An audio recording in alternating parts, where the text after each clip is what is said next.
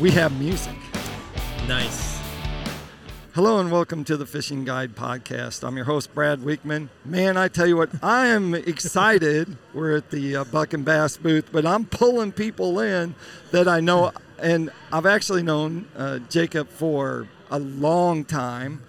And Probably 8+ years. I would say we used to go do some things in Key West, beautiful area, but we are in Tulsa. Tarpon Sniper. Yeah, and there's a story down there too, but we are here, even though we're at the Buck and Bass booth, we are actually at the expo, and you have a booth. Yeah, you have a booth that's just right over there, massive, has all these units. Everyone drools when they walk by, and I don't blame them. Because it is a pretty booth, I'm not going to lie. Dude, you have all the toys, the greatest toys. Everything you could want to play with on the water and more. That's right. And so tell them, Jacob, what is actually your title? Not just going out and having fishing isn't your title. Exactly. I'm with Lowrance, and my job is the Lowrance product expert. So a lot of people are like, so what's that mean? And that means I do expert things. But really what I do is I do a lot of work. I'm part of our product management group, and we're the ones that come up with all the ideas and the products and think about it and then make sure it gets built and stuff like that. But I also have multiple roles within that. There's things I have to do. Sometimes I go out and I do tournament support at these tournaments to help the anglers that are fishing, so that if they have an issue on their boat during the tournament, we get it fixed and get it back on the water. Right. So that's kind of part of marketing. I also do a lot of YouTube videos for our company. On our YouTube page, we have our Lowrance tips and tricks where we'll do things where we go out and, we may talk to customer service and say, hey, what are a lot of the questions you get? What can we do to help you? What can we do to help our customer, and give them this video so that they can see going through step by step how to deal with issues like that. And then, if a customer calls into customer service and they have an issue that customer service doesn't know immediately, they'll bring it to me, and either I fix it or I get with R&D and we fix it. So I do a lot of things within the company, but the best thing I get to do is fish. Right.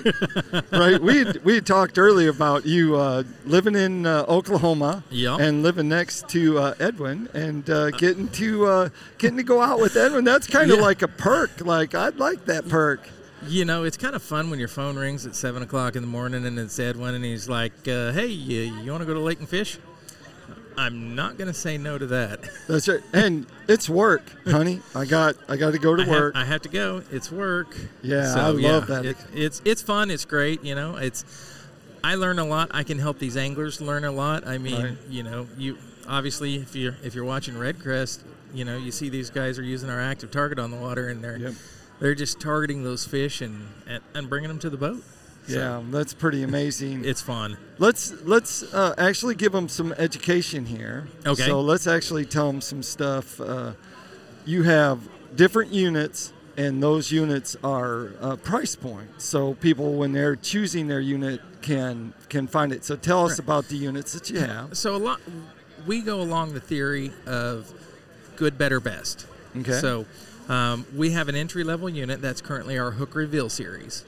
It's fairly automated. There's not a whole lot that you have to do to set it up. It's pretty much plug and play. It's a standalone unit, so it's not one you're going to build a network out of. You're not going to put 5 or 6 of these on your boat like you would the other. Right. So that's our entry-level, lower price point, and then we go to our better, which is our Elite FS series. Right. So when you move up to that, you move up in features, compatibility, things that you can connect together to it. So with our Elite FS, it's got an Ethernet port on it, so you can connect it to the active target, or if you don't have an active target and you want to make a network, you can build a network of a couple units on the boat, and then we step up to our best, which is our HDS. And our HDS Live series right now, I mean, it is on fire. These guys that are out here fishing today, Redcrest, 18 of the top 20 boats have Lowrance on them. That's right. I think that speaks to the quality of our product.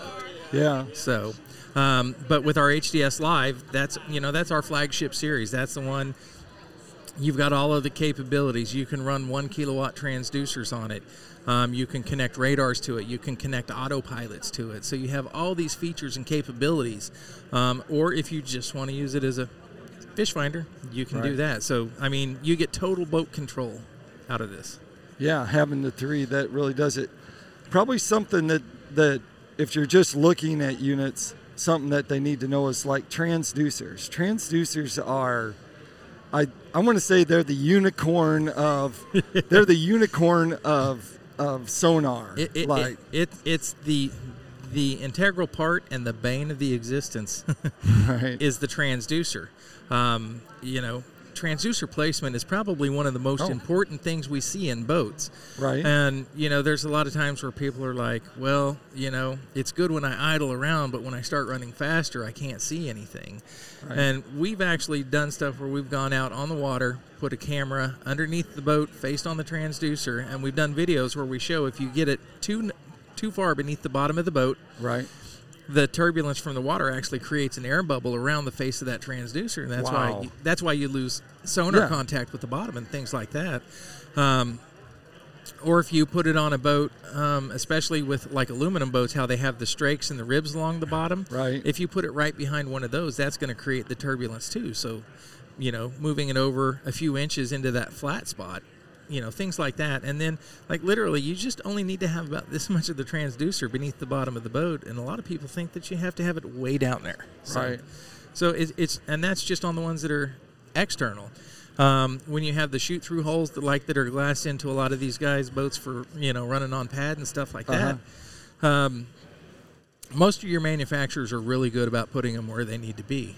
But if somebody's doing it themselves, it's not unusual for somebody to put it in the bottom of the boat where there's like one of the strakes or the stringers. So instead of shooting through the boat, they're shooting into a stringer. And so, in that case, it needs to be moved to make it function properly. But, it's transducers is the big thing because that's where you get your sonar returns. And even talking about transducers is you have the active target. And so I know what it is, but tell them what's the components. The components, target, because we're talking transducer, they see a lot of it, and make sure you tell them that you have a piece that comes with your transducer, and they don't have to buy it extra. Right. Love it. So with our active target, the kit that you order, it's our active target, and if you're not familiar with it, it's a live scanning sonar. So traditionally with sonar, you have to be moving for it to work. Right. And so what this does is the array in the transducer does the moving for you. So you don't have to move it around. So if I'm pointing it straight ahead, the arrays are going to fire in a way that it allows me to see the movement that's going on in front of me. Right. So that gives me the ability to pick up fish and everything out that are in front of me. We can see how they react to our baits. It's really crazy and frustrating. Because when you can see how that fish reacts to your bait, but it's not biting it, and you're like, all right, do I need to change lures? What do I need to do?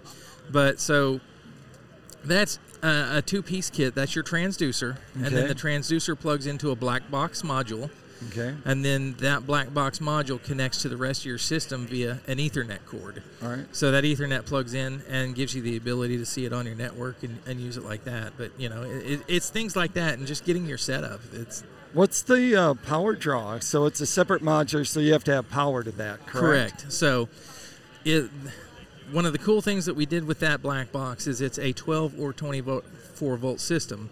So if you have a 12-volt system, it'll run it. If you have a 24-volt system, it'll run it. Right. But the power draw on it is about 1.5 amp hours or an 18-watt power draw. Yeah. Uh-huh. So it's fairly minimal. So it's not bad. But, I mean, when you combine everything on your boat that's running, it's still something else that's draining, so you need to make sure you have good batteries. Good batteries. Big, good batteries. They don't have to be heavy. They just got to be big. Lithium. I'm so happy that the lithium is coming to this market. When lithium first came out, I mean, they were really, really expensive. Right. And one of the first batteries I had is from a company called Torqeedo. Right. And it's a 24-volt lithium-ion battery. It's probably this big. It's a 105 amp hour battery, but that one battery weighed less than a single 27 series lead acid battery. crazy. It was crazy because the first time I went to pick it up, I was like, oh, wow. So, question, power draw on your modular for the active target. What if it's not getting enough juice? What might happen? What might they see on their screen? Typically what happens if you're not getting enough juice to the module, right? It's not necessarily what you're not going to see on the screen or what you're going to see on the screen. Right. Is if you're not getting enough juice and it starts flickering on and off, okay, then your screen's going to pop up and say no source because that module's going to turn itself off, and then it may turn itself back on when the juice picks back up. So, you know, typically if you're not getting enough juice to it, it's going to say no source because it's not powering up properly. So even if it dips down into that 11.8, 11.7, you're still going to have the same quality, correct, image that you're having. But if your starting battery gets below that, then you'll start seeing the flickering. Yeah, stuff. when you drop down enough to affect your module, it's also right. going to be affecting your units if they're all connected right. to the same battery. Okay. So you're going to see things like if you go to start your boat, yeah, and you go to start your boat and all of your units right shut off, that's because there's not enough juice in the battery. Okay. If you see things like you go to turn a unit on and it starts to come up and right. then it like flashes and shuts off, then you're running out of juice on the battery. Funny okay. story on that, I was doing an install on a boat and I'd put the active target in, put the trolling motor on, put the units on the front, and I was fired up the units to configure it, and it started to come up, and then I was starting my configuration and it shut off on me. I was like, what's going on? What's going on? And I've done this a million times. And I grabbed another unit, and I was like, all right, I got a problem with this unit. So I grabbed another unit, started to install it, and it was doing the same thing, and I was like, went to the back of the boat and saw that I had 10 volts on the trolling or on the battery. I was like, yeah, it was like somewhere between 10 and then it would drop down to 8 and then back up to 10. I was like, should probably plug this boat in to finish up. So, you know, voltage and power is probably one of the most important things on a boat. Is it the most asked question when people are calling in to the help desk? Do you think that's the number one asked question, or what's the number one asked question when they call the your question, your hotline? It really depends.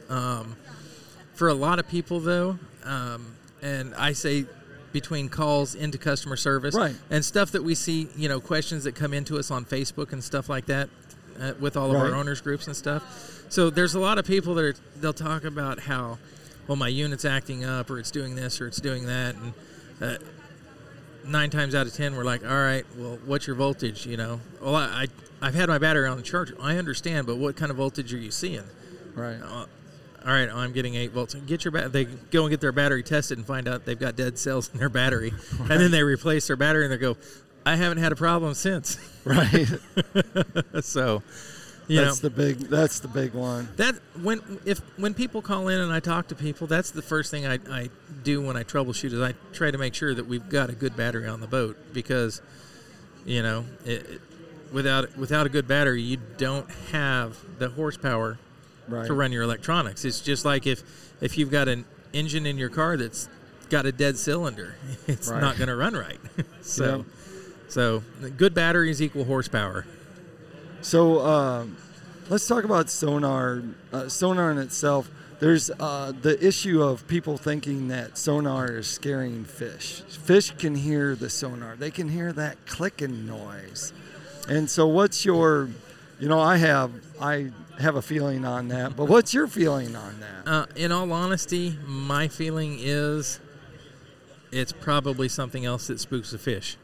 Right. You know, could there be a correlation between fish and the pinging of the sonar?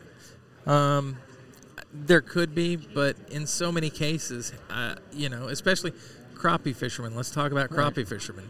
Okay. You know, they sit over a crappie pile. They sit over the top of a crappie pile and a transducer pinging down there, and those fish stay there. So if they were really bothered by it, would they stay there? And how many years have people been using sonar over top of fish? Remember the sonar that you got right on top of the fish? Yeah, you know, I mean, if you think For about years. it, back to 1957, the green box. You right. know, it's a little transducer you put over the side of the boat, so you are right over the the top of them. So 1240A flasher. Exactly. That was directly over top.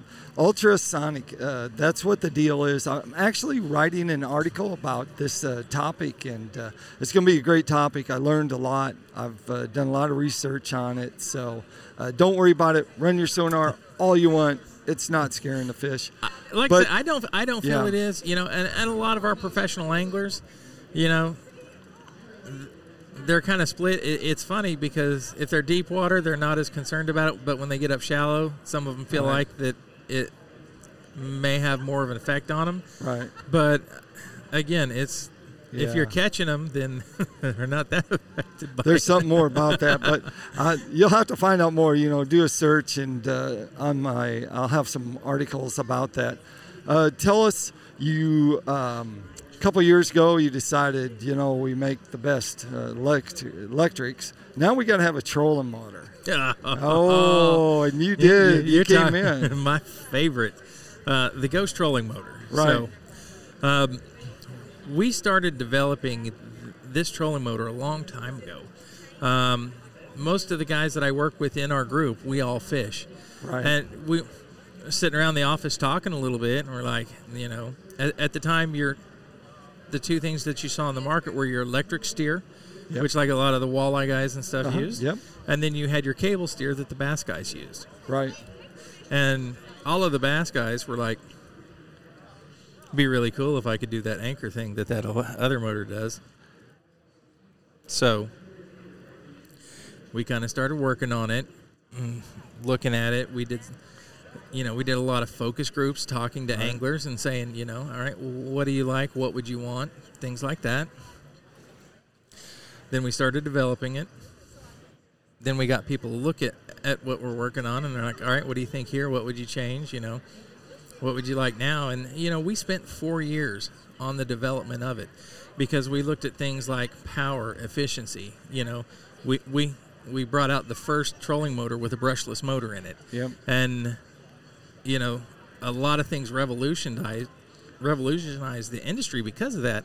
And the greatest thing, in my opinion, is with that brushless motor, you eliminated the interference and noise in the water. So how many times with your old trolling motor, when you step on that momentary switch and your screen goes blanks out? You know, with the brushless motor, we eliminated that. Then we start talking power and efficiency. You know, 60% more efficient. A little story that I can tell you on that. My personal boat, 22-foot center console. Right. Not the lightest boat on the market, right? Yeah. I have a Ghost trolling motor on there, and I was running a 24-volt battery. So, you know, obviously the 24-volt has less thrust than 36-volt. Right. We were doing an event up on Table Rock, and we were there for the week. They were using my boat as a camera boat, so I was not on my boat because I was out doing the other stuff I needed to do. Right. They used from Monday to Friday. Every night they came in, they plugged in my boat, but they didn't plug in the batteries for the trolling motor. They were just plugging in the main cranking batteries. So we went from Monday until 10 a.m. on Friday. They're like, yeah, the battery died on it. I'm like, well, have you guys been plugging it in? They're like, oh, we didn't realize there was a separate plug for it. So they used a 24-volt Ghost pulling a 22-foot center console for an entire week on a single charge on a 24-volt lithium-ion battery. It's crazy. Yeah, so, I mean, you know, that just talks to the power and the efficiency, that it could pull it around and not completely drain it, you know. For these bass anglers, these guys that are fishing this stuff, that efficiency equates into them being able to come back in and plug their boat in, and instead of having to take 10 hours for their batteries to totally recharge, they may be done in 3 or 5 hours. Right. So, you know, things like that are really important to these guys. Yep. Well, there you have it. That takes us over to Tackle Time. Tackle Time sponsored by PICO Lures.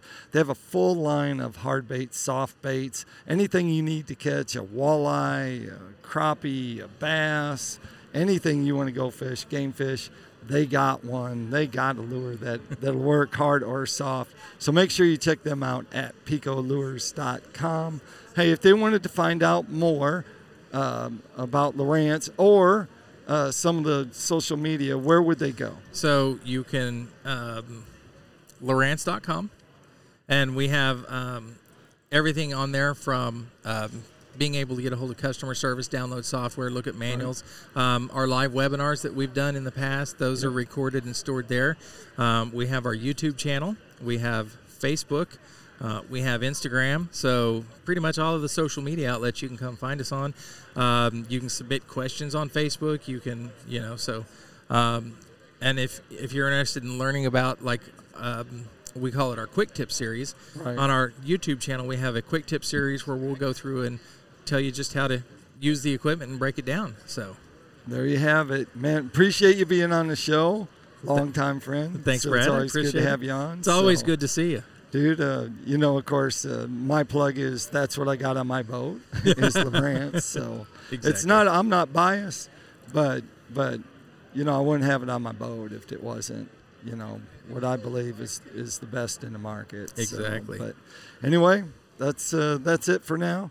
Like I always like to end the show, make sure you keep your hook sharp and your lures in the water.